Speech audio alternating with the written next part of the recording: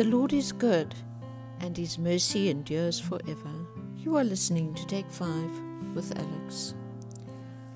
After having an awesome Christmas lunch with family and extended family, I realized once again how different we all are. There are so many factors which influence the way we act, react, and think.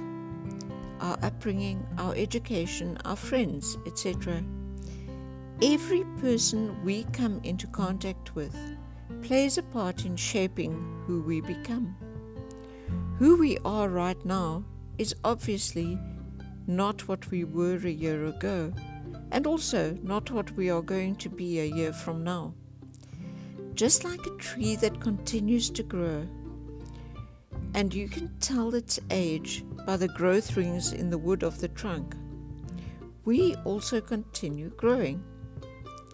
If you cut down a tree and you saw straight across in the horizontal plane, you can see the growth rings in the trunk. Obviously, these rings aren't visible when the tree is alive, and you aren't just going to cut down a tree to see how old it is. Our growth rings aren't all visible. The people and events that shaped our lives are mostly hidden in the secret place of our hearts.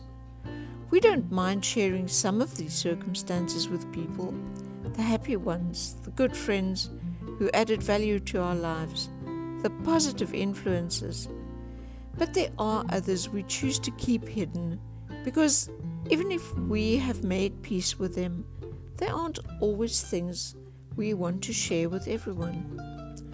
If we start looking at people with new eyes and remember what they appear to be is a result of a myriad of different influences over a whole lot of years, we are surely going to see them differently.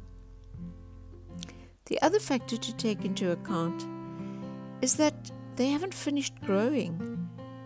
God is not done with them yet, just like He isn't done with us. Philippians 1 verse 6, this is in the Passion Translation. I pray with great faith for you, because I am fully convinced that the one who began this glorious work in you will faithfully continue the process of maturing you and will put His finishing touches to it until the unveiling of our Lord Jesus Christ. This verse says that God has started a glorious work in us. That is such a wonderful thought. He didn't start building us into a shack.